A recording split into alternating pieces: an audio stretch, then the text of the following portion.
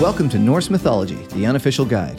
It's unofficial because I'm neither a credentialed academic nor a time-traveling medieval Norse pagan, but I deal with this material directly from the sources, interpreted through the lens of the experts and their opinions. If you're looking for depth and detail in a simple and accessible way, then you're in the right place.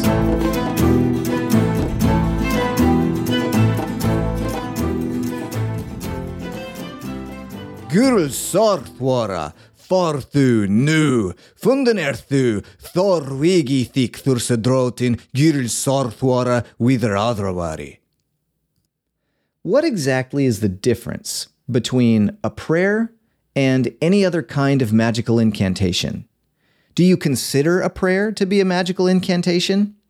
Is there some difference in the fact that when praying, one should be addressing the divine directly? Or can a prayer be any invocation of divine power at all? Can gods pray to each other?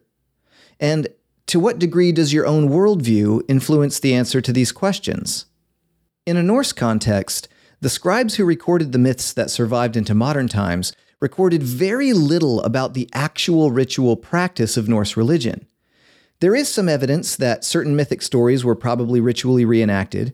Regular feasts and sacrifices certainly occurred, and some of the sagas do include details here and there about ancient pagan practices, but those that do tend to have been written during the Christian period, so it's hard to tell how much is exaggerated or possibly even fabricated.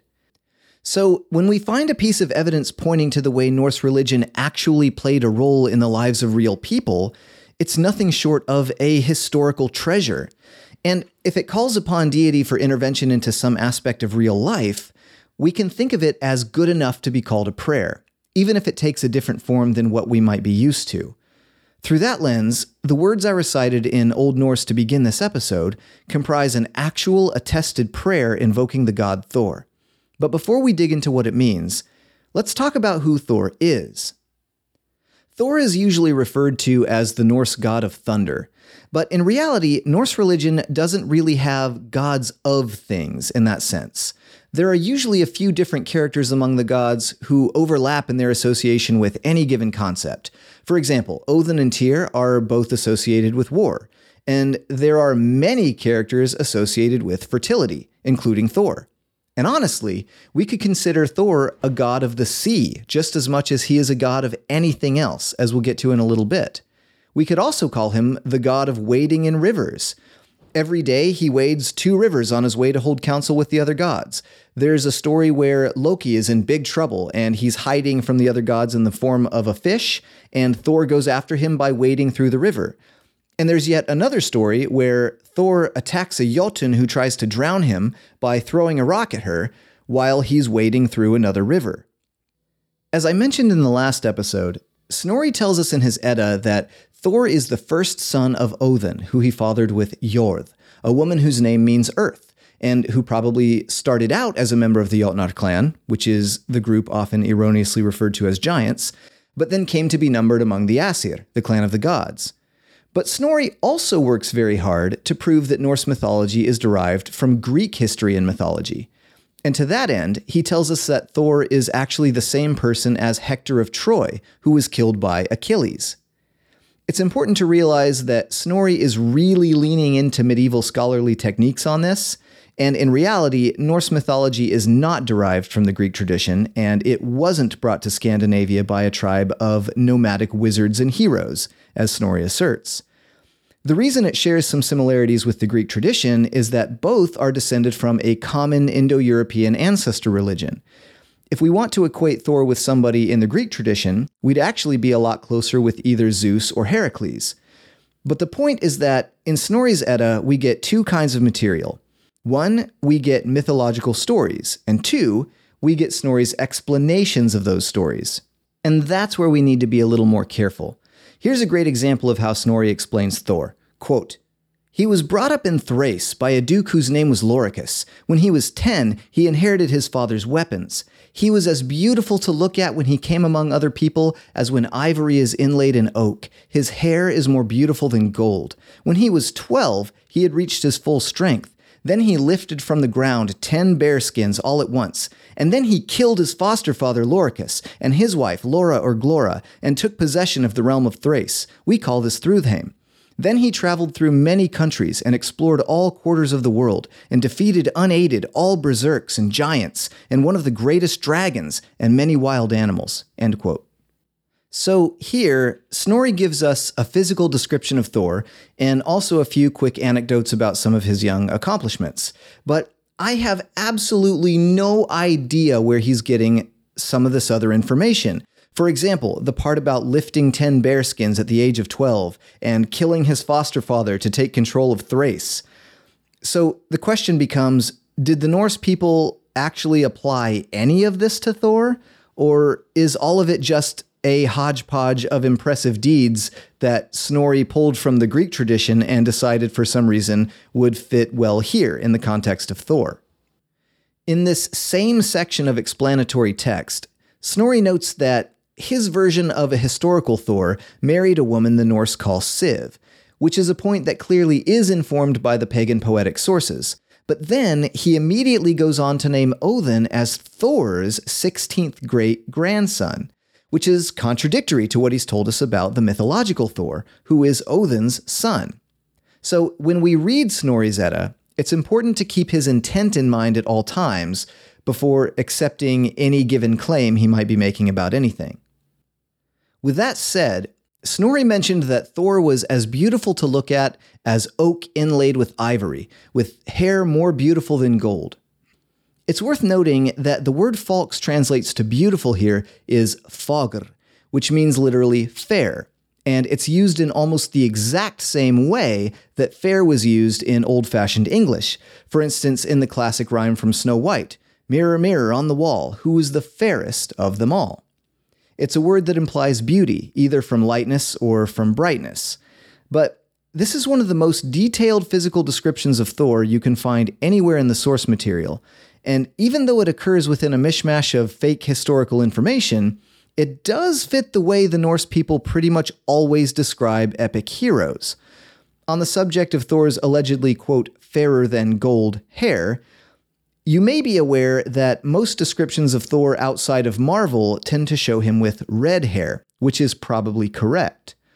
Thor's hair color is not explicitly named in either of the Eddas, and you might be tempted to assume Snorri implies blonde here by comparing it to gold.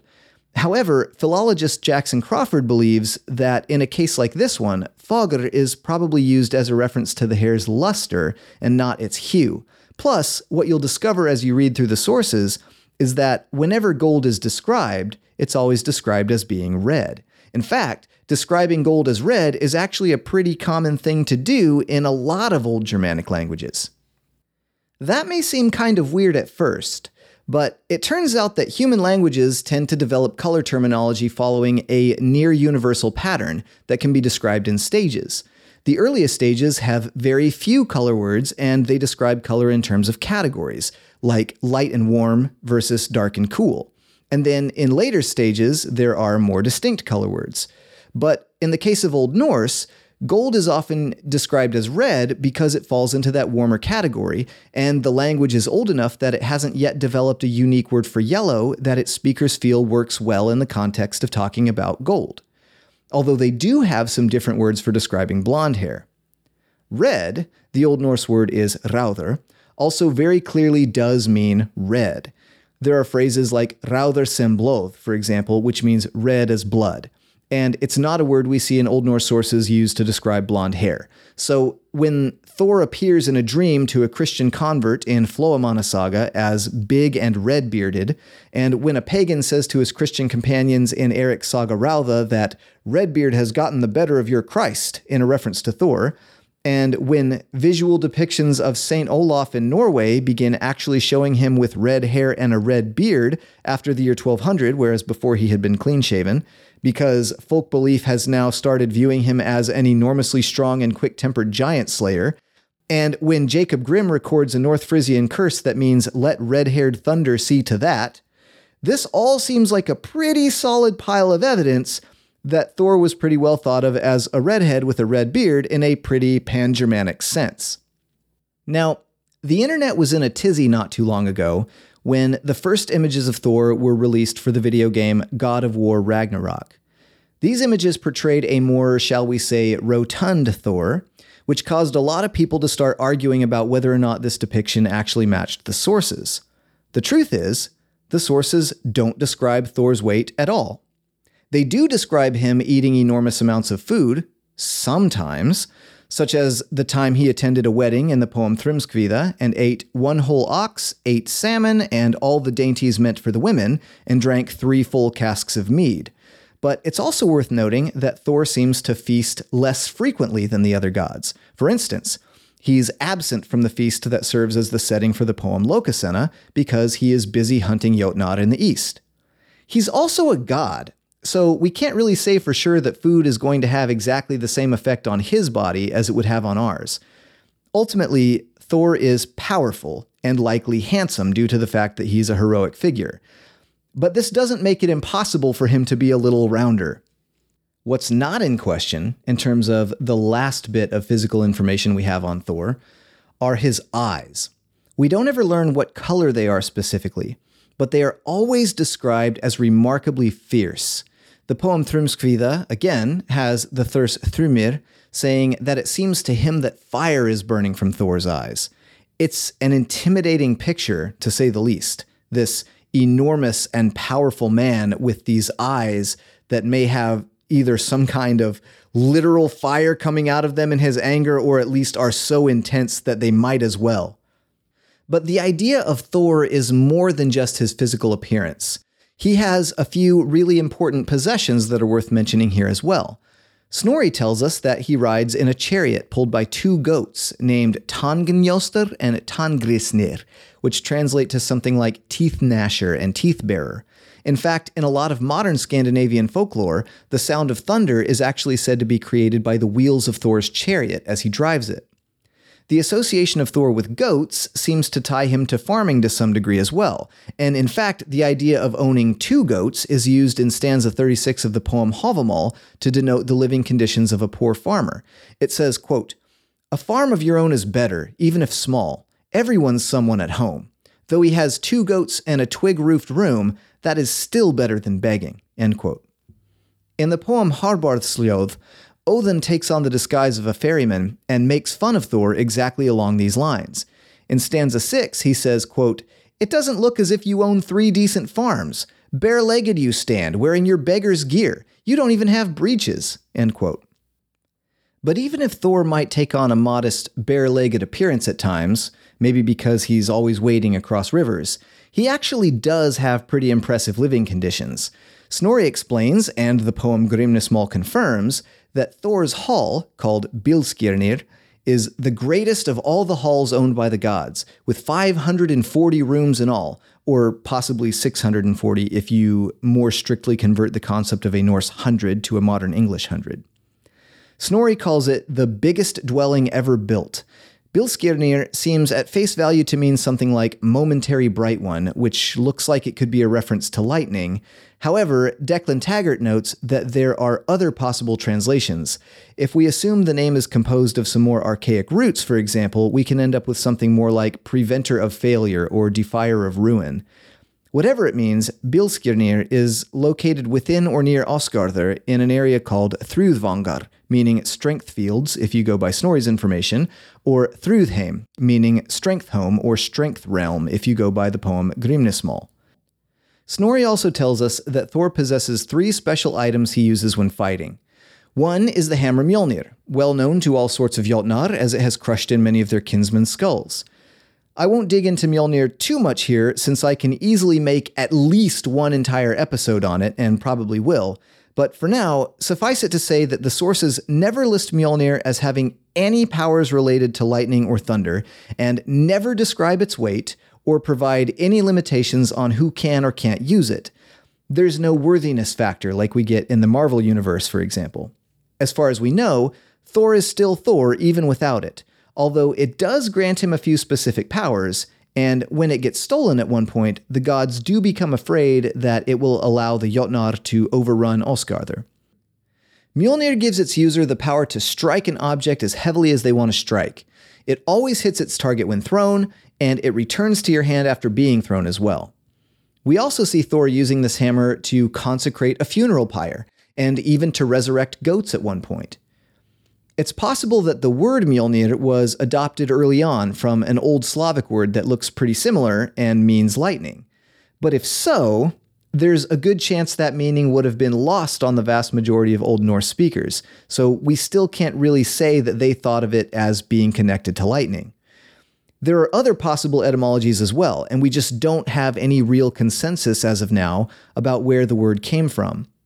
But Mjolnir is attested in several of our poetic sources, and archaeologists have uncovered tons of Mjolnir pendants that would have been worn almost like Christian crosses from sites all across Viking Age Scandinavia.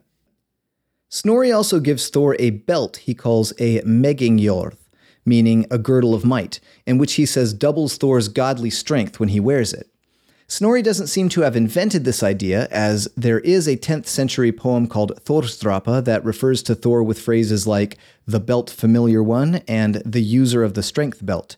But it's worth noting that the actual belt doesn't seem to show up anywhere in the Poetic Edda or any other pagan period sources. Lastly, Snorri gives Thor a set of iron gloves he calls both Jarnglovar and Jarngripur. These words just mean iron gloves and iron grippers. Snorri claims that Thor, quote, must not be without these against the hammer shaft, end quote. But I would just like to point out that these gloves only show up in a single story, and in that story, Thor doesn't even have his hammer with him. It's kind of the point of the story. What happens is that the gloves are given to him in that story by another character early on as a plot voucher that later allows him to catch and throw a glowing hot metal ingot. It's worth emphasizing that these gloves are not mentioned anywhere else, not when the hammer is created or when it is first given to Thor and explained to him, not in any instance of him actually using the hammer, and not when any other characters steal it or inherit it.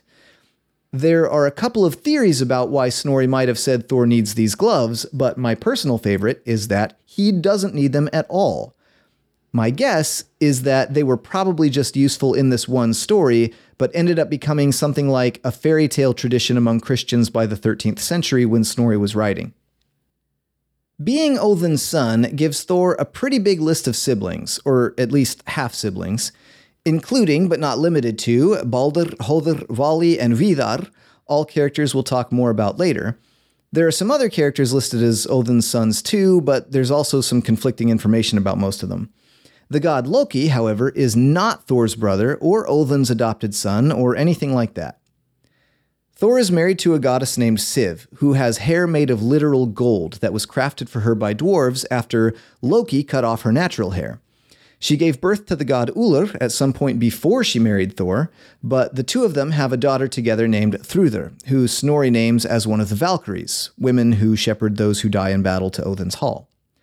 Thor also has two sons, named Mothi and Magni, but at least one of them, Magni in particular, is not the son of Siv, but the son of a Jotun woman named Jornsaksa, which means something like the one with an iron knife. We're never told whether Mothi is the son of Sif or Jornsaksa. Mothi means anger, Magni means something like empowerment, and Thrudr means strength. More interestingly, Thor has two bondservants, not quite slaves exactly, according to Snorri, a brother and a sister named Thjolvi and Roskva, who are the children of a farmer and whose names are really hard to decipher. The quick version of the story is that Thor and Loki once stayed overnight at the farmer's house while on a journey, and at dinner time, Thor slaughtered both of his goats for everyone to eat. He made it clear, however, that the goats' bones were off limits, but Thjolvi secretly split one open to get at the marrow inside. In the morning, Thor used the magical power of his hammer to resurrect the goats, but one of them was lame because Thjolvi had damaged one of the bones. As a way of making things right, and to avoid being murdered by an angry Thor, the farmer gave Thjolvi and Roskva to Thor as servants. Roskva sort of drops out of the story after this point, but Thjolvi shows up as a useful and faithful companion to Thor in various other places, including in some of the poetic sources. In reality, he becomes something more like a really good sidekick than anything else. Interestingly, and this is a little bit of a crazy theory for you, there is one story in the Poetic Edda called Alvismol, wherein a dwarf named Alvis, literally all-wise, comes to Thor to collect a bride, whose name is never mentioned, that he claims was promised to him while Thor was absent. He claims that pledges were made that shouldn't be broken, but Thor replies that he fully intends to break those pledges because, quote, Ek brudar å flest of rad sem fadir, which, as I understand it, could mean either of two things. It could mean either I have the foremost right over the bride as father, in which case the girl would be Thor's daughter, Thrudr, or it could mean I have the foremost right over the bride like a father, in which case the girl could just as easily be Thor's bondmaid, Roskva. But this is a great lead into my next point about Thor, which is this. At some point in the past, someone came up with the idea that Thor is some kind of a meathead, a big, strong dummy. And this has been repeated to no end. But personally, I don't think the sources support this kind of characterization at all. Thor is certainly big and strong. Snorri tells us that he is the strongest of all the gods and men and that he can overcome all living things. But I challenge you to find anything unintelligent that Thor ever does in any story that survives. To be clear, there is a story where Thor falls for a bunch of trickery put on by a Jotun calling himself Skrymir. However, in that same story, Loki, a character who we often consider to be extremely clever, also falls for all of the same tricks. There's also a poem called Harbardsljóð, which I mentioned earlier, where Thor and Odin engage in an insult battle. And in Larrington's intro to this poem, she states, quote, so slow-witted is Thor that Odin emerges a clear winner, end quote. I think this analysis might be based on the fact that Thor seems like he would rather fight Odin physically than fight him with insults, but it's also worth noting that some of Odin's own attacks aren't particularly clever here. Things like, I think your mom's dead, and I think your wife's cheating on you, even though that last one is actually true. But in any case, losing an insult battle to the man that Vafthrûdnismal calls the wisest of beings hardly makes one a dummy. Getting back to Alvismal, where the dwarf comes demanding a bride from Thor, Thor ends up solving the problem specifically by being clever and completely without violence. The dwarf, whose name, as I said, means all-wise, is happy to show off how much knowledge he has. So what Thor does is agree to consent to the marriage if Alvis can answer all of his questions about the words that different clans of beings use for different things. He cleverly keeps Alvis talking all night long until the sun rises and light pours in upon Alvis. At this point, Thor declares how he has just beaten the dwarf and the poem ends. We aren't sure exactly why sunlight is a problem for Alvis, but we usually assume it either forces him to leave for some reason or possibly turns him into stone, as we do have some attestations of sunlight turning other supernatural creatures into stone in other places. Snorri also gives us some really cool insights into the nuances of Thor's personality. This is all Snorri, of course, but after Thjalfi maims his goat, Thor becomes extremely angry. I imagine this huge, muscular man with fire maybe burning out of his eyes like Thrymr describes, bearing down upon this farmer's family, and then Snorri says, quote, and when he saw their terror, then his wrath left him, and he calmed down, end quote. Which I think is a really cool illustration of self-restraint born from empathy. He realizes he's made these people afraid, and it causes him to let go of his anger. Later, when Thor, Loki, Thjalfi, and Roskva are all in the woods together in Jotunheimr, and they start hearing some loud, terrifying noises, everyone gets scared and runs into what they believe is a cave to hide. But, quote, Thor positioned himself in the doorway, and the others were further in behind him, and they were fearful. But Thor clasped the shaft of his hammer and planned to defend himself, end quote. So here, the phrasing does say that Thor plans to defend himself, but it's worth noticing how he positions himself between his companions and this unknown scariness. To me, it's another great anecdote showing a protective nature. We also have some more cool examples of Thor exercising self-restraint.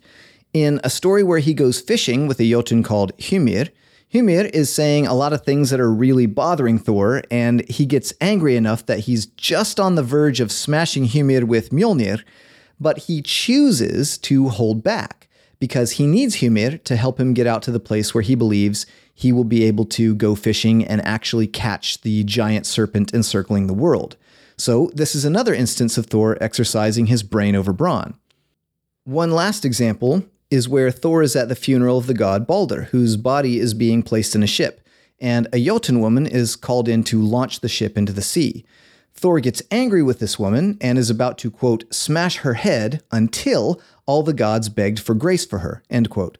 So in this case, we see some more self-restraint, this time inspired by the pleas of others. Thor is also the only god who is attested as exhibiting anything like what we would call good fatherly behavior. That's not to say the other gods are attested as being bad fathers, just that we only have this kind of information on Thor. After he wins a fight with a Jotun called Hrungnir, he ends up on the ground, stuck beneath Hrungnir's leg.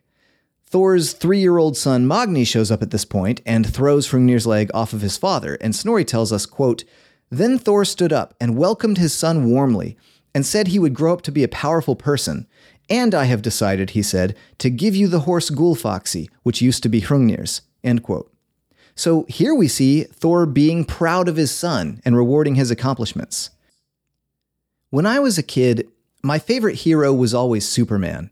I know a lot of people think Superman is boring because he's too powerful, but what I loved about Superman was that he stood for goodness and he always won, at least in the old Christopher Reeve movies. I'm not much of a comic book guy. Thor, to me, is the Norse Superman. The value system he works in may be a little different than our value system today, but it's the same thing conceptually. Thor stands for good in the Norse mindset, and he always wins. Which brings me back to the prayer I recited at the beginning of this episode. I mentioned in the last episode that in most stories, Thor is not present in Osgardr because he's out in the east hunting Jotnar.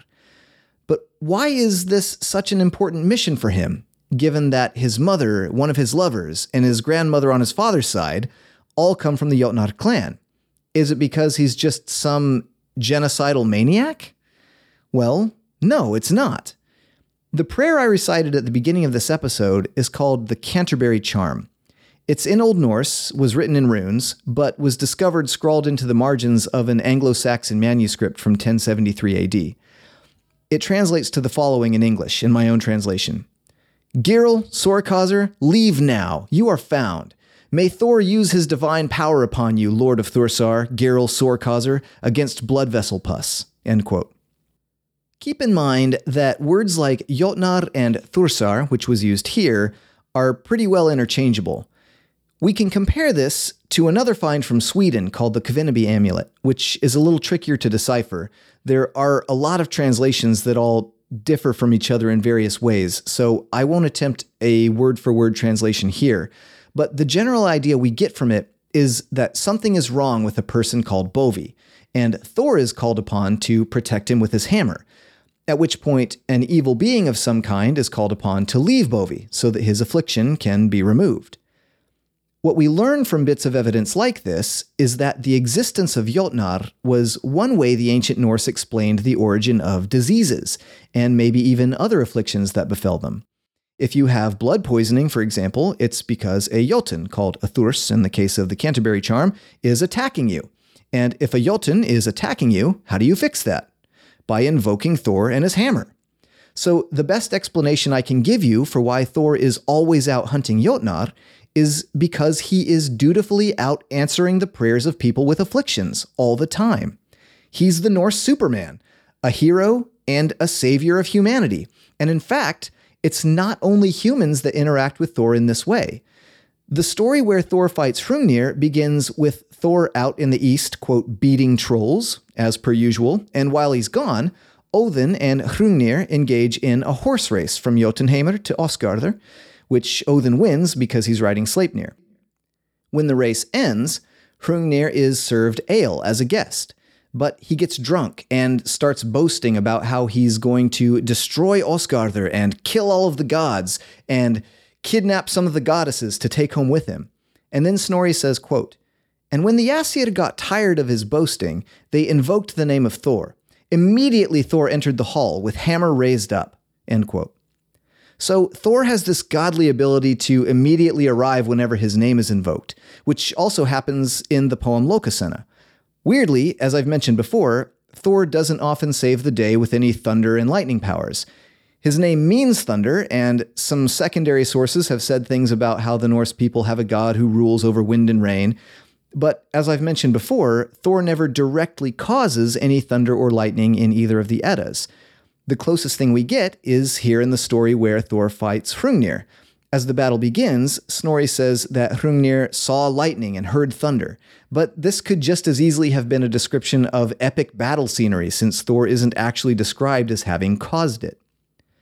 Earlier, I mentioned that Thor could easily be thought of as a god of the sea. In Floamanna Saga, where Thor was described as big and red-bearded, he appears to a Christian convert being upset about the conversion and threatens him that his upcoming journey won't go well. The saga says, quote, "He led him to a cliff and showed him great waves breaking over the rocks, saying, 'Into such rough seas shall you come and never be delivered from them unless you turn to me.'" End quote. In Eric's saga Ralva, Thor is said to have stranded a whale on the shores of Vineland in response to the prayers of an explorer named Thorall. In response, Thorall boasts to his Christian companions, quote, "Redbeard has gotten the better of your Christ. I have done this by my poetry, which I made about Thor, in whom men trust." End quote. One great example comes from the Icelandic Landnámabók that describes a character named Helgi the Lean as being very mixed in his religion. Helgi, quote, "believed in Christ, but called upon Thor in seafaring," end quote. There's also some poetry quoted in Njal's saga that talks about Thor stirring up the storms that shattered the ship of a Christian missionary. So maybe it's possible that Thor's power over the sea is really an extension over some power he does have over the weather. In terms of why he's always wading across rivers, Taryn Wills notes that whereas crossing a river doesn't sound like a very big deal in modern times because we have bridges everywhere, it was an enormous and dangerous task for ancient people. He suggests that just as Thor was called upon for safety in seafaring, he was probably also the obvious god to call upon for safety in crossing rivers as well. Probably because of this weird, unsupported idea that Thor is nothing but anger and muscle, he often doesn't get as much attention as other figures like Odin and Loki, maybe because people think he's not as nuanced. But if we want to know what Thor meant to ancient Norse people, it's important to note that the most common apotropaic symbol we find carried by the common person is Thor's hammer. He was clearly a protective force that was called upon in some of the most dangerous situations in life.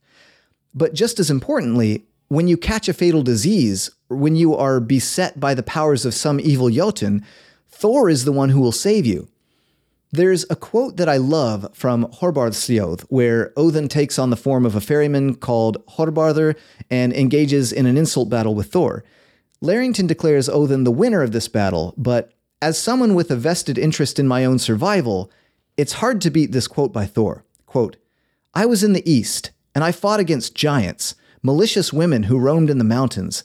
Great would be the giant race if they all survived. There'd be no humans within Midgard. What were you doing meanwhile, Harbard?" End quote. I hope you enjoyed this deep dive into Thor's character. We touched very quickly on a lot of different stories in this episode and hit a lot of points just at surface level for the sake of time. But we'll have plenty of time to dig deeper into these things in the future, so make sure not to miss out on the next episode of Norse Mythology, The Unofficial Guide.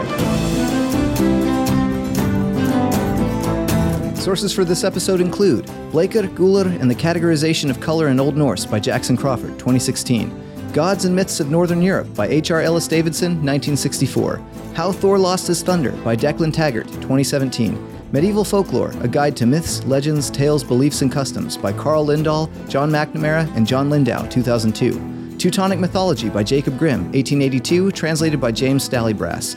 Thor and Wading by Taryn Wills, 2017. The Poetic Edda, translated by Caroline Larrington, 2014, and the Prose Edda, translated by Anthony Falks, 1995.